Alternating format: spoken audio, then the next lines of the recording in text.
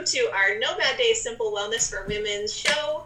I'm Jolene Fisher, your host, and every episode of the No Bad Days show will give you a view into the life of another woman and her story, her triumphs, her struggles, and all the good things in between.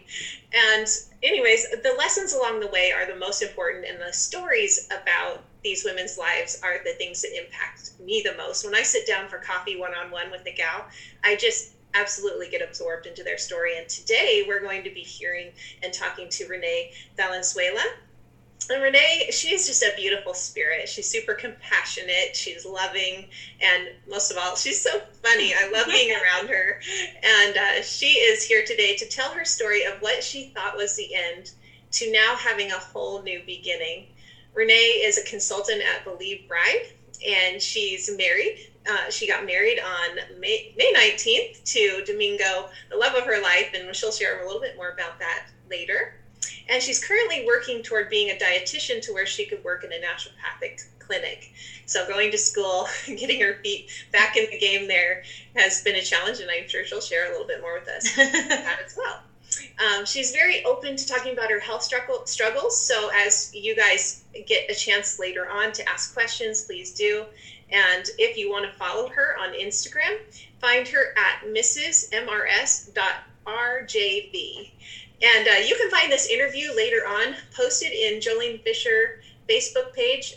And that's my business page, as well as on my podcast channel. I'll be posting about that later. And you can find references to our interviews at No Bad Days Online on Instagram. So let's get right into it. Hey, Renee. Hello. How's it going? Good. Thank you for being the very first guest on the No Bad Days Women's Wellness Show. Yay. Oh, I'm honored. Thank you. You're welcome. I just love that. We met a couple years ago and were introduced by a mutual friend, and you've been a sweet soul in my life ever since. So. Oh, I love it. I know. I tell people all the time, it's one of those things that we had like this chance meeting, and I love that we were connected, and it's just one of those things that now you're such a staple in my life, and I get to be part of all of this social media stuff with you, and I just love that. I love it.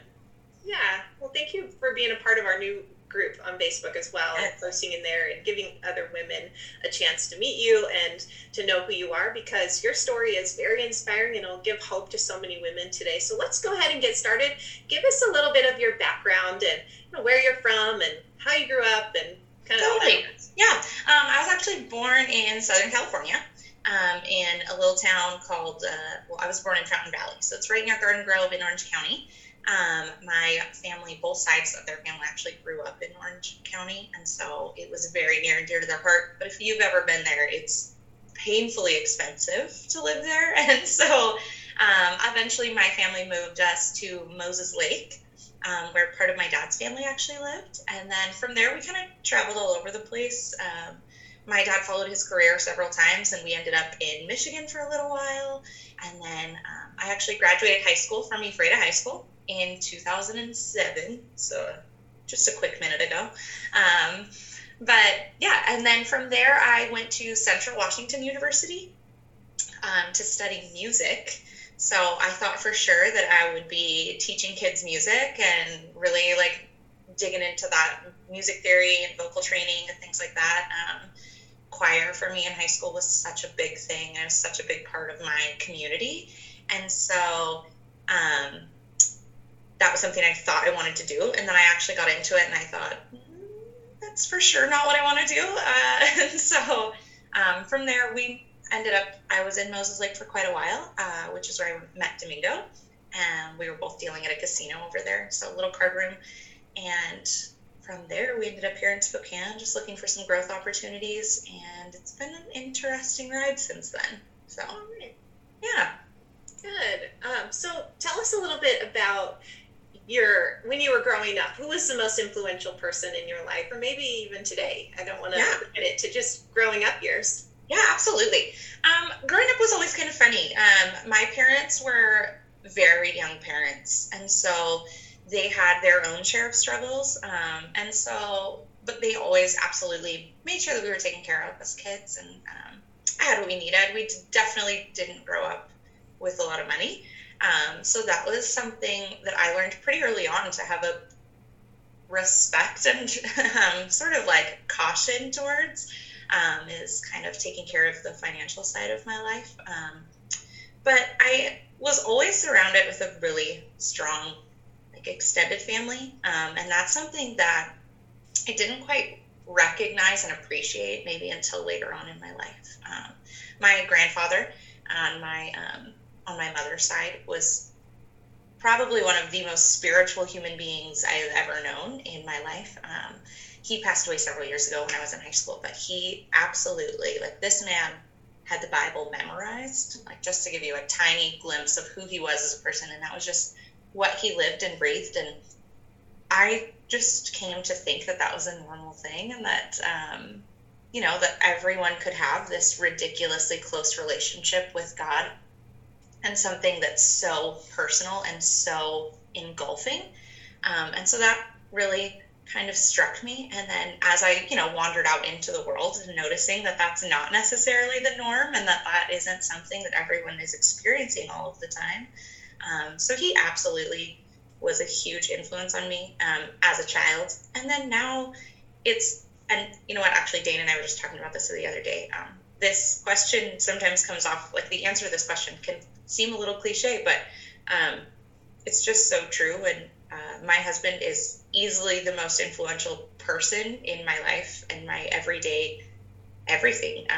He kind of dragged me out of some darkness on several occasions. And so that's one of those things that I think without him, I would be a very, very different human being than I am right now.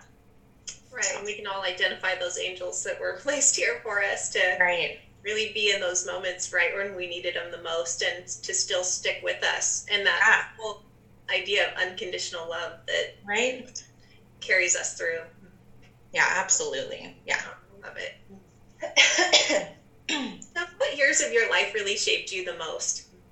Oh boy, that is such a hard question. I feel like I have been, and you know what, Domingo and I talk about this on a regular basis. I have been so many versions of myself in this lifetime, and I'm only 30, and I feel like I've lived 15 lifetimes. But my teenage years were rough. I didn't necessarily have the best picture of what healthy relationships are supposed to look like, and you and I have touched on this before, but that's hard as a teenage girl. That's hard to set those boundaries and to really decide who you're going to be and how you're going to be treated. And so I think that portion of my life, obviously, like, it taught me so many things and how to really become self-sufficient. And then, I moved to college, and it was the first time being truly by myself. I have two little brothers, and so they were kind of attached to the hip with me for our whole childhood. So I just adore them. Even to this day, I talk to them on a regular basis. So it's one of those things that part of my life was, again, something that just really, I ran into some weird struggles there. I had some really crazy roommates that taught me, again, just kind of a little bit more compassion in this life. And then, but I think when I first got sick, that it genuinely changed me to who I am right now. And this phase in my life is absolutely, it was such a weird moment in my life anyways. At 20, how old am I now? So like 23, 24 years old, I felt like I was finally becoming the adult version of me. And then I was just kind of struck with this crazy burden and this crazy life change. And it absolutely flopped and flipped my whole world just upside down. And I had to reevaluate how I did things and who I was and who I wanted to be. And it has definitely changed and shaped my goals. Absolutely. Yeah. So good. Well, I want to talk to you about that in a little bit. But first, a question that came to my mind was, if you could go back and tell that 14, 15-year-old girl some advice, what would you tell her now? Oh. Let's see. Honestly, the best advice I could give 14-year-old me is that it's going to be okay. Just, you are worth so much more, and it's going to be fine. I think 14-year-old me had so much stress just on my shoulders at all times. and I wanted to carry the weight of the whole world at all times. I'm a counseling personality by nature, and I want to fix people's problems and kind of figure out a way to tackle that. And at 14 years old, you don't have the resources or the know-how to really do that. And so I latched on to some damage that I didn't need to latch on to, and problems that weren't mine to fix. So, yeah. And isn't that true today for people with personalities that want to fix other people, or that codependency kind of personality to say, I can fix this person when it isn't our battle to win. Exactly. Right? Yeah. Yes. I struggle with my own battles so much, and in my age, I've decided, like, you can't actually have that codependency and take on all of these fights that they're just not yours to fight. They're not. And there's a way to love those people in that space and give them space to fight that grief and fight that pain on their own without having to kind of shoulder all of that for yourself. Definitely. Absolutely. Yes. So take us to your 23-year-old self. You must have been finished with college by now. Yes. And starting to get out there in the world, like you said, becoming into your womanhood. Yes, absolutely. So good old 23-year-old me. Domingo and I had actually already been dating. I finished college early. I did some running start courses in high school, and so I was done with college pretty quickly. And then Domingo and I had already been dating, and we had actually broken up. We were apart for about a year. And in that time, I moved to Spokane. I was actually living with my college roommate, who was also in Spokane, and she's actually one of my longest friends. I've known her since we were 9 years old, and we keep drifting apart and coming back together in these like momentous parts of our lives. But I was living with Megan, and I've had migraines my entire life. So it's just one of those things that, like, it comes up. Sometimes they're terrible, sometimes they're okay, and they just go away on their own. So it was just a regular old headache that wouldn't go away for a few too many days. And I was like, okay, well, I've missed too many days of work. I was dealing at a card room in the Valley. I had missed just a few too many days of work. And I was like, I'm going to just go into the urgent care, have them give me some, the Imitrex shot, right? A little migraine shot, and then I'll be fine. So without fail, I go in, and they always make you do extra testing, make sure, right? Do their due diligence as doctors, which I appreciate. But the doctor came back and said, you know what, there's a little bit something funky on your scans. We're going to give you this migraine shot, but I'd like you to come back in a few days. Came back in a few days, and they're like, yeah, definitely not what we want to see. We're going to schedule for an appointment in about, I think it took about a month and a half because, you know, good old insurance and lack thereof. But so it took about a month and a half. I went back in, and in that time, what they had originally seen on my scans had quadrupled in size, and it popped up out of nowhere, and they instantly were like, oh boy, like this is an issue. This is crazy fast growing. We need to take a look at something. There's something happening in your brain. We need to figure out what it is. So is this a CAT scan or MRI? Yes. They did a CAT scan first, and then I believe they did an MRI. At this point, my memory is very foggy and very bogged down with all of the craziness.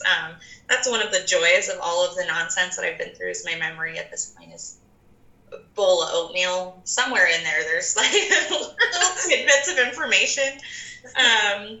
But so I ended up going to a doctor, and we started instantly on, they do all of the regimes that they need to do. They're like, yep, you have all these markers in your blood. We are going to start you on the chemo and start on this and start on all of this stuff to hopefully help. And after the first round of chemo, they chose to let me do it orally so that I could continue working and hopefully kind of combat it that way. And that specific, that specific form of chemo tends to be better for the type of brain tumor they decided I had. But it really just seemed to anger it and turn it into an even uglier beast. And it went from being a pinprick on a CAT scan to being about 7 centimeters across in a very, very short time. So when we're talking 7 centimeters for anyone that lives in the United States, that's the diameter of a pop can. It's about 7 centimeters. Oh, wow. So huge. Right. So we went from nothing to everything just like that. I was losing vision. I was losing sort of like all of my depth perception. To this day, I can't actually drive at night. I'm completely night blind. I have no depth perception when there's no light present. So that is, it just kind of all spiraled. And I feel like for a few months there, I was in just this whirlwind of doctor's appointments and people. And that's one of those times in your life that you don't necessarily know how to accept help from people. And that is something that to this day I will advocate for. If you are struggling and you don't know what to ask for help, you can say that.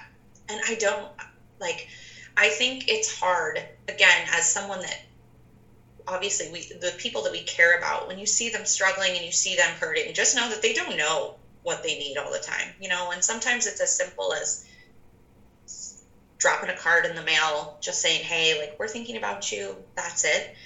And that's really all they need. That's one of those things. Like, I didn't need someone to hold my hand through it. Again, I was so proud of being this strong, independent woman. And so it was not only a blow to like my health and my like wellness, but to my ego a little bit, all of a sudden I couldn't do all of the things I wanted to do. I was probably the healthiest I had been in years. I was running every day. I was very active. I was eating great. I was doing all the right things. And it kind of sent me into this spiral of like, why, right? That's always a big question. And cancer is such a jerk of a disease in the first place. This tumor popped up. It was completely inoperable because of where it was. It was too dangerous to the cognitive center in my brain. That had they decided to try and go in and remove it, I was at risk of losing cognitive function, and I wasn't willing to take that risk. So I weighed the pros and cons, and they were like, cool, well, we can fight it with these things. And after several months of treatment, I sat down in a room full of doctors, and they told me, look, I'm really sorry. We don't know how else to help this. We're out of options. And we would love to like try and make sure that you're not in pain, but eventually it's going to take you. And by then I was 25 and definitely not ready to call it quits. And so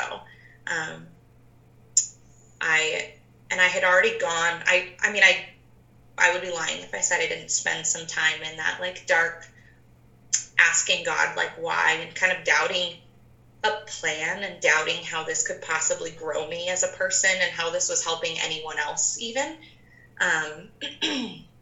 Because I feel like those hard moments in your life, they have to teach you something, and if they're not teaching me something, they need to teach someone around me something. And I just didn't feel like anyone was learning from this. There was nothing to be learned from this terrible situation and this terrible outcome. And so I absolutely kind of sunk myself into that hole for a while. And luckily, again, I've been surrounded by ridiculously amazing human beings my whole life. And I just I had some really great friends from when I was in high school, and some relationships that really persisted, even after high school and all our crazy paths that we took. And I had a couple people reach out, and that were just very much spiritual guidance for me, and kind of just snapped me out of that. And then as well as Domingo, right? Like we weren't together, but I was like, you know what? This person knows me really freaking well. Like I'm gonna, you know what? Like maybe he has a plan. Who knows? Like maybe he knows someone that knows something about anything. Like who knows? This world is big. Someone's bound to know someone that can find me a better answer than that. And so that's actually how Domingo and I started talking again. And I knew that I wasn't quite ready to give up and throw in the towel. And so I connected with this incredible naturopath who she actually was trying to stop being a naturopath. She didn't want to take any patients. She only had 3 left. She was ready to retire. She was done. She was on her way to go live in Maine, literally in the wilderness. Like she wants to live off the grid and not do anything. And so I found her, and she was probably one of the sassiest women I've known in this life, which is great because I feel like I have a lot of sass, and I needed someone to kind of kick me in the butt at that moment. And she absolutely did that. She was so tenacious and just ridiculous and relentless in all of her planning. And so she did a lot of things for me that I don't know why she was willing to do for me. She did so much work for me free of charge because I mean, medical care is expensive and I don't have insurance. You know, I've been working these jobs that don't offer that. And I had I was 24, 25 and living by myself and don't have a ton of extra money. And I didn't have a ton of extra money saved. And so I burned through my savings really quick. And she was such a godsend in that she would just make it work for me and I would pay her back later. And that was our arrangement for a very long time. And she was amazing. And she actually ended up getting me into some clinical trials that I was able to be part of. And they injected a virus into my tumor directly. They built up all my antibodies against it, and then they injected that tumor directly. I have a small hole in my head right here. It's now filled. It's safe. It's not like a soft spot in a baby. It's all safe. They did that, and we went from, at its biggest point, this tumor was almost 13 centimeters across at its biggest point. Oh my goodness. So it had morphed into sort of like an amoeba blanket around my brain. And it was just collecting all of the dead brain cells that we lose and we shed on a regular basis. And it just collected them and claimed them as its own. And it was a terrible time. And it shrunk it down. That first clinical trial shrunk it down to over half. So we went from, I was right on the verge. We had tried everything. We tried diet change. We tried just, all sorts of homeopathic things, all sorts of just folk remedies, basically, for a while. I was throwing anything at it. Like, if you had a shaman that you knew and wanted to send him, I met with anyone and everyone who wanted to pray over it and anything. I was ready. I was like, you need me to do a rain dance? I will do it. If you think it will help, I'm here. Like, I'm in. So, so finally we did that, and it took it down quite a bit. The second time around, it did terribly. So the second time around, I failed my kidneys and my liver, and I started to go into renal failure, which anyone that's ever done that, it's a terrible time. Absolutely not a great time. You need those things in your body for a reason. But I was just so sickly for such a long time, and I really thought that maybe I wouldn't recover and really be who I ever was, right? I wouldn't get back to that place. And eventually we did a couple more things, and I ended up doing some stem cell therapy. And that was the last straw. And as of April 28th of 2017, I was officially marked in remission. And so it was just, it was one of those things that I just thought I had been beating this thing to death just over and over. And I had done radiation, and I had tried the chemo, and I had tried all of these things. And I thought for sure none of it was going to pull me out the other side.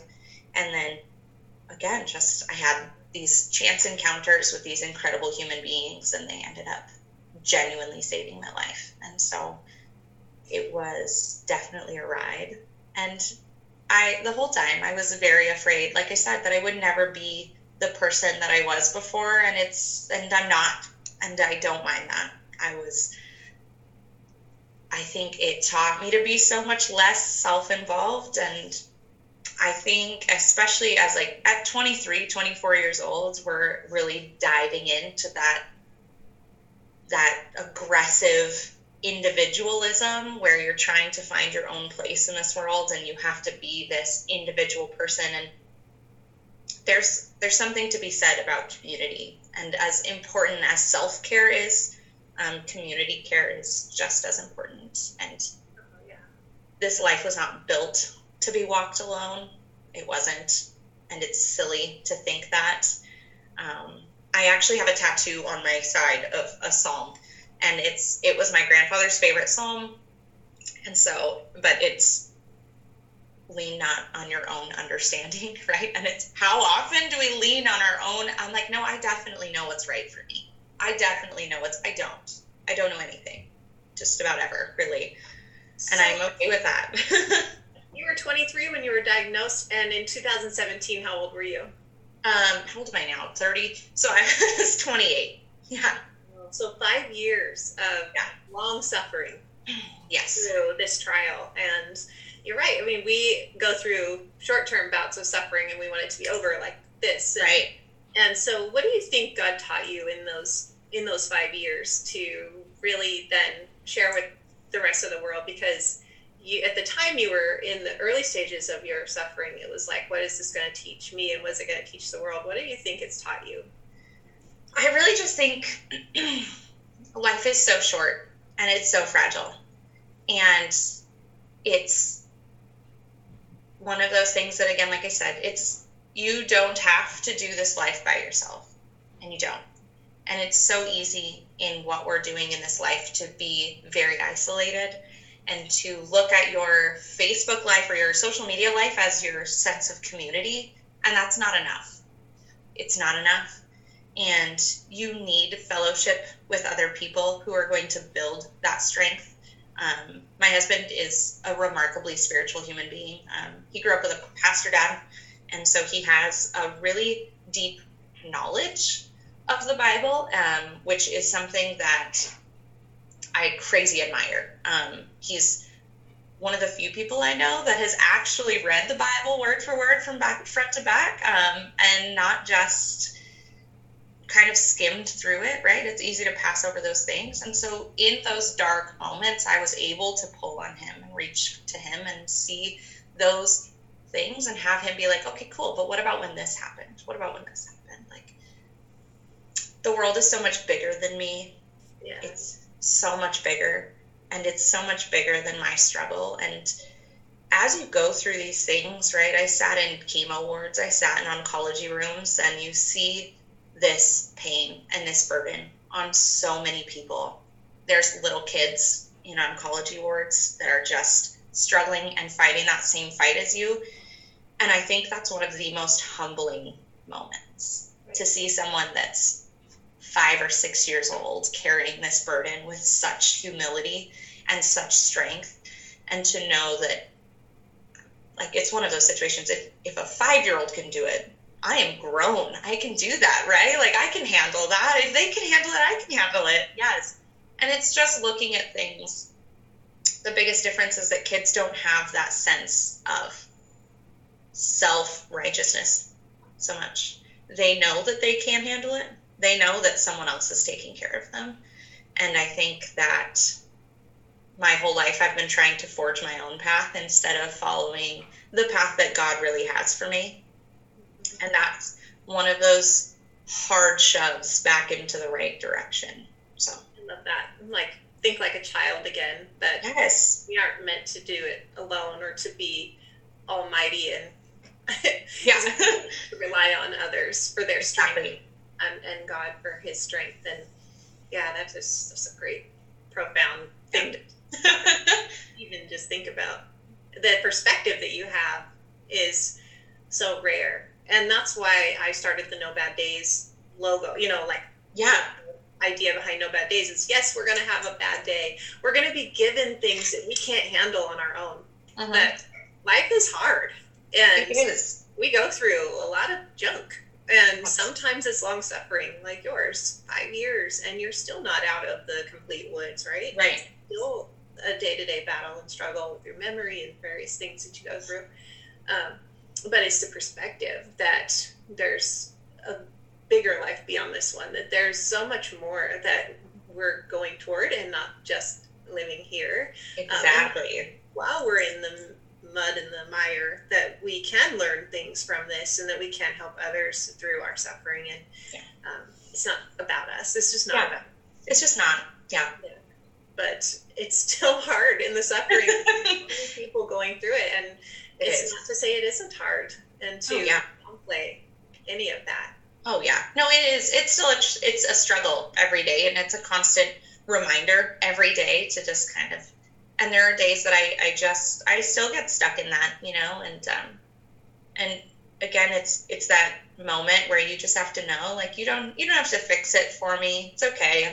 I'll bounce out of it. Don't worry. And my husband is amazing at that. He's such that caring soul that's like, he's not generally a very empathetic person, just in general. He has a ton of a sympathetic, sorry. He is very empathetic. He's not a very sympathetic human being, and he doesn't have that wanting to coddle someone that's not in his blood.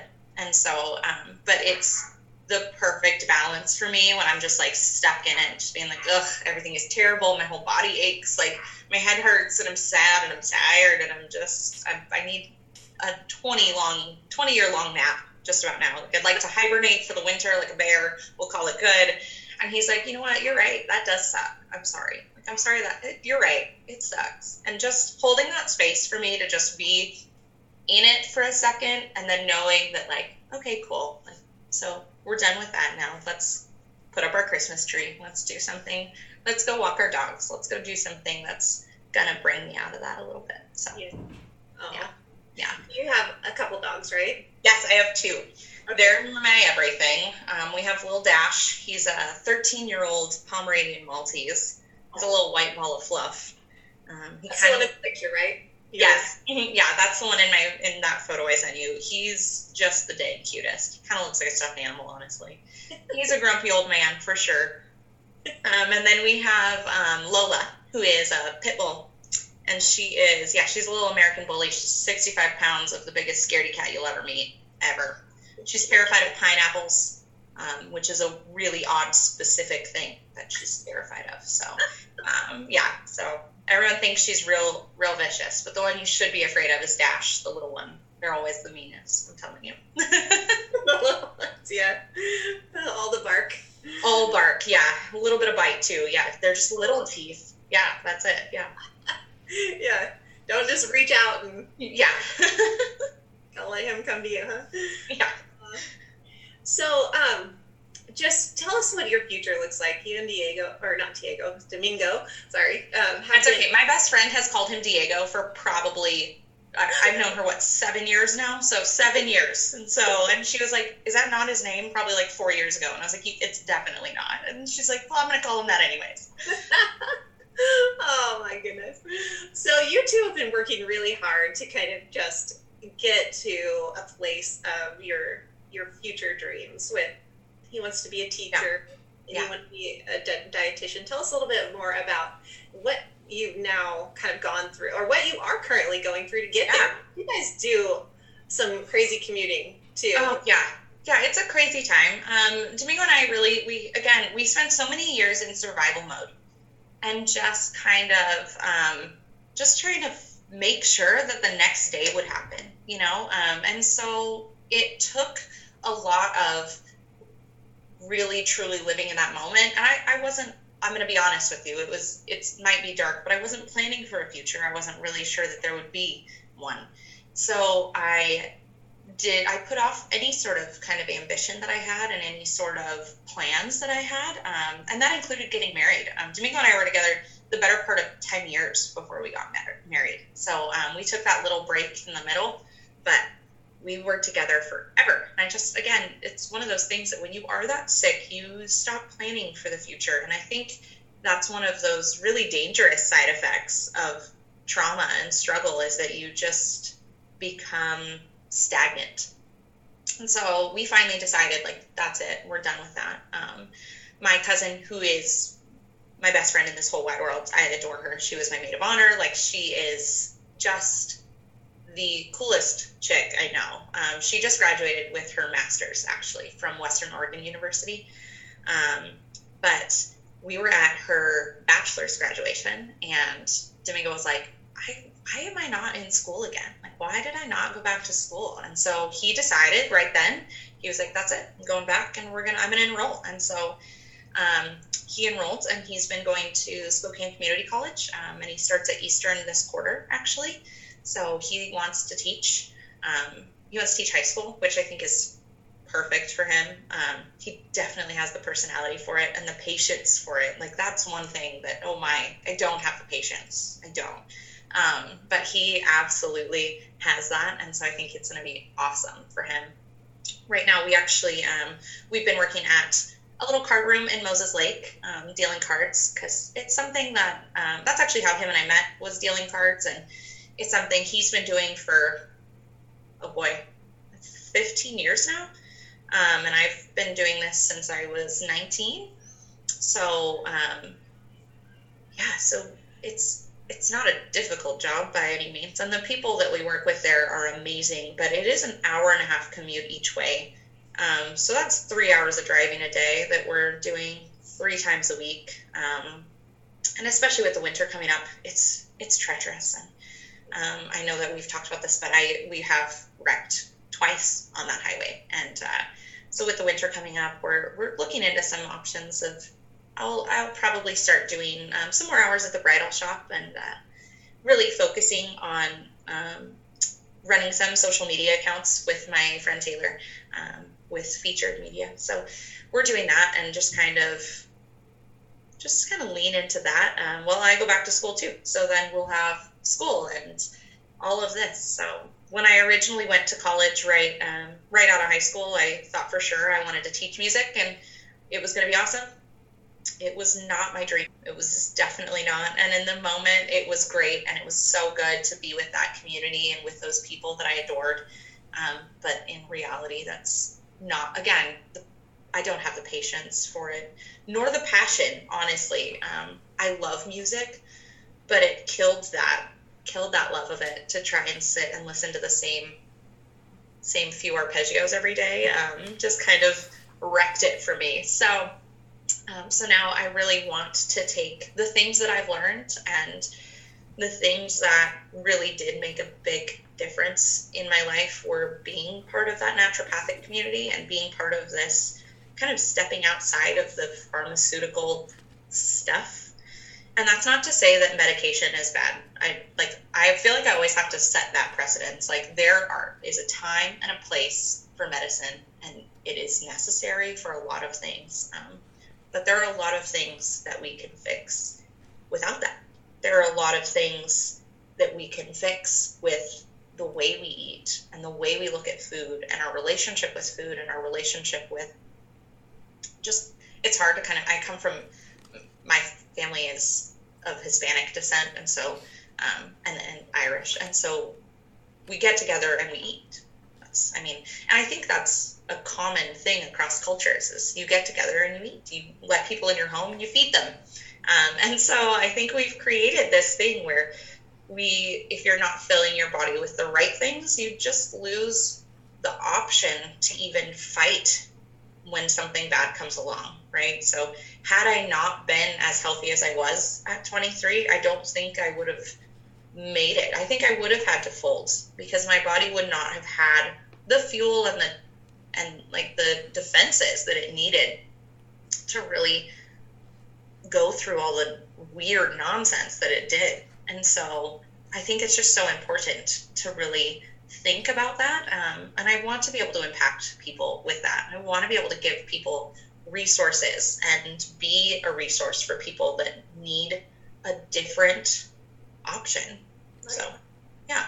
Well, we're thankful that you're in the No Bad Days Simple Wellness for Women group to give people some feedback on what you're doing currently with your nutrition. So tell us a little bit about your daily nutritional intake.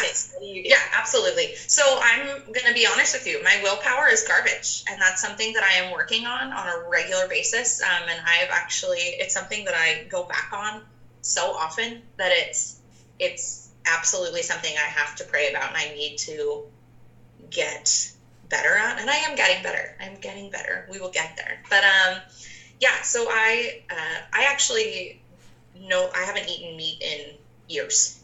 And it started because my body had a general intolerance to it, and it has grown into a compassion thing for me. So I don't eat any meat, and then I don't do dairy either.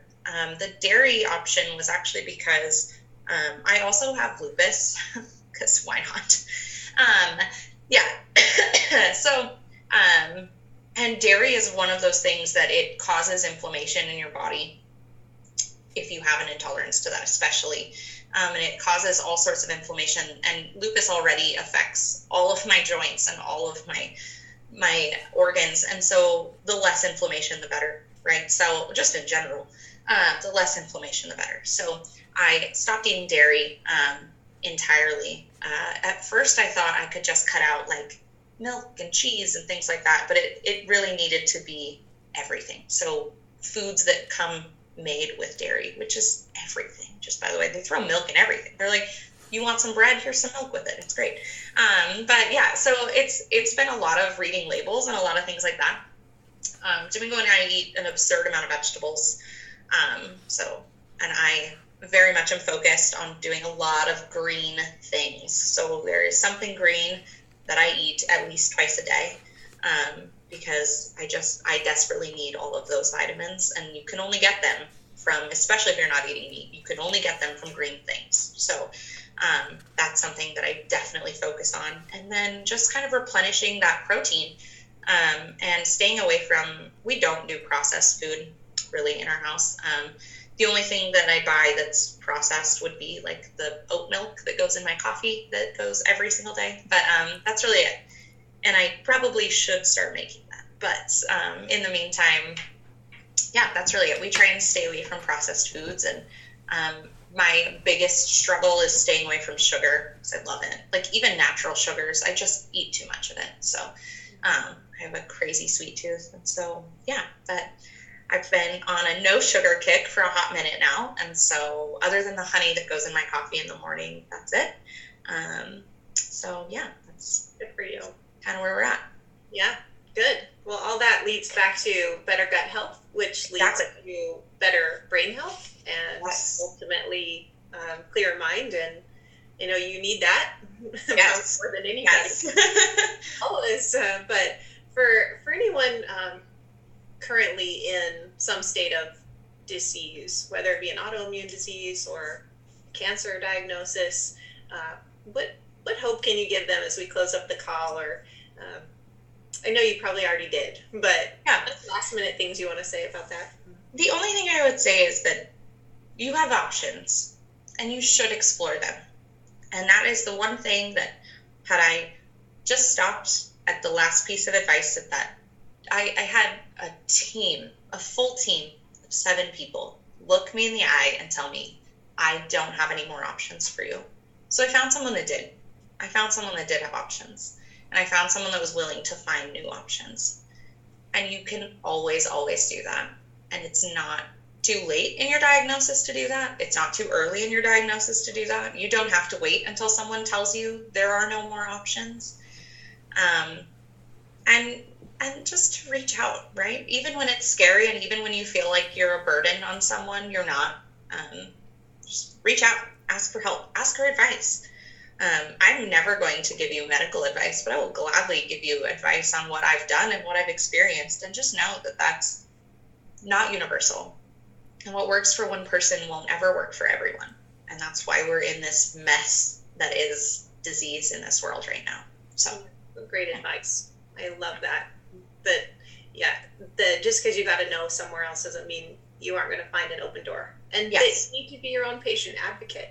Yes. To not just say, okay, I take what you're giving me and that's it.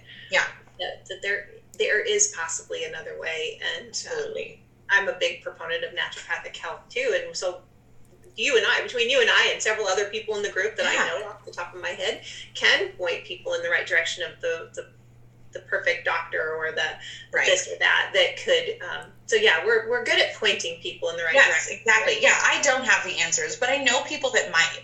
Yeah. And stay off the internet. The internet is a terrible place. Don't do it. Don't self-diagnose. Don't go on the internet. It's a bad time. Every bad thing I've ever created for myself has because I went on the internet and I found 20 web pages that said, for sure, you're done. Oh. Don't go on WebMD. It's a terrible place. Don't do it. I love it. No, good advice. Oh, well, thank you so much, Renee, for being here today. Of course. Love you, and thank you so much for being here today. And of course, all of us giving us hope and great recommendations for our futures too. That we do have the ability to make choices, and that the end isn't the end. That is possibly a new beginning of beautiful things if we're willing to try and to not give up. And I love your story. So thank you so much. Absolutely. Thank you so much, Jolene. You're welcome. You have an awesome day. You too. Bye. Bye.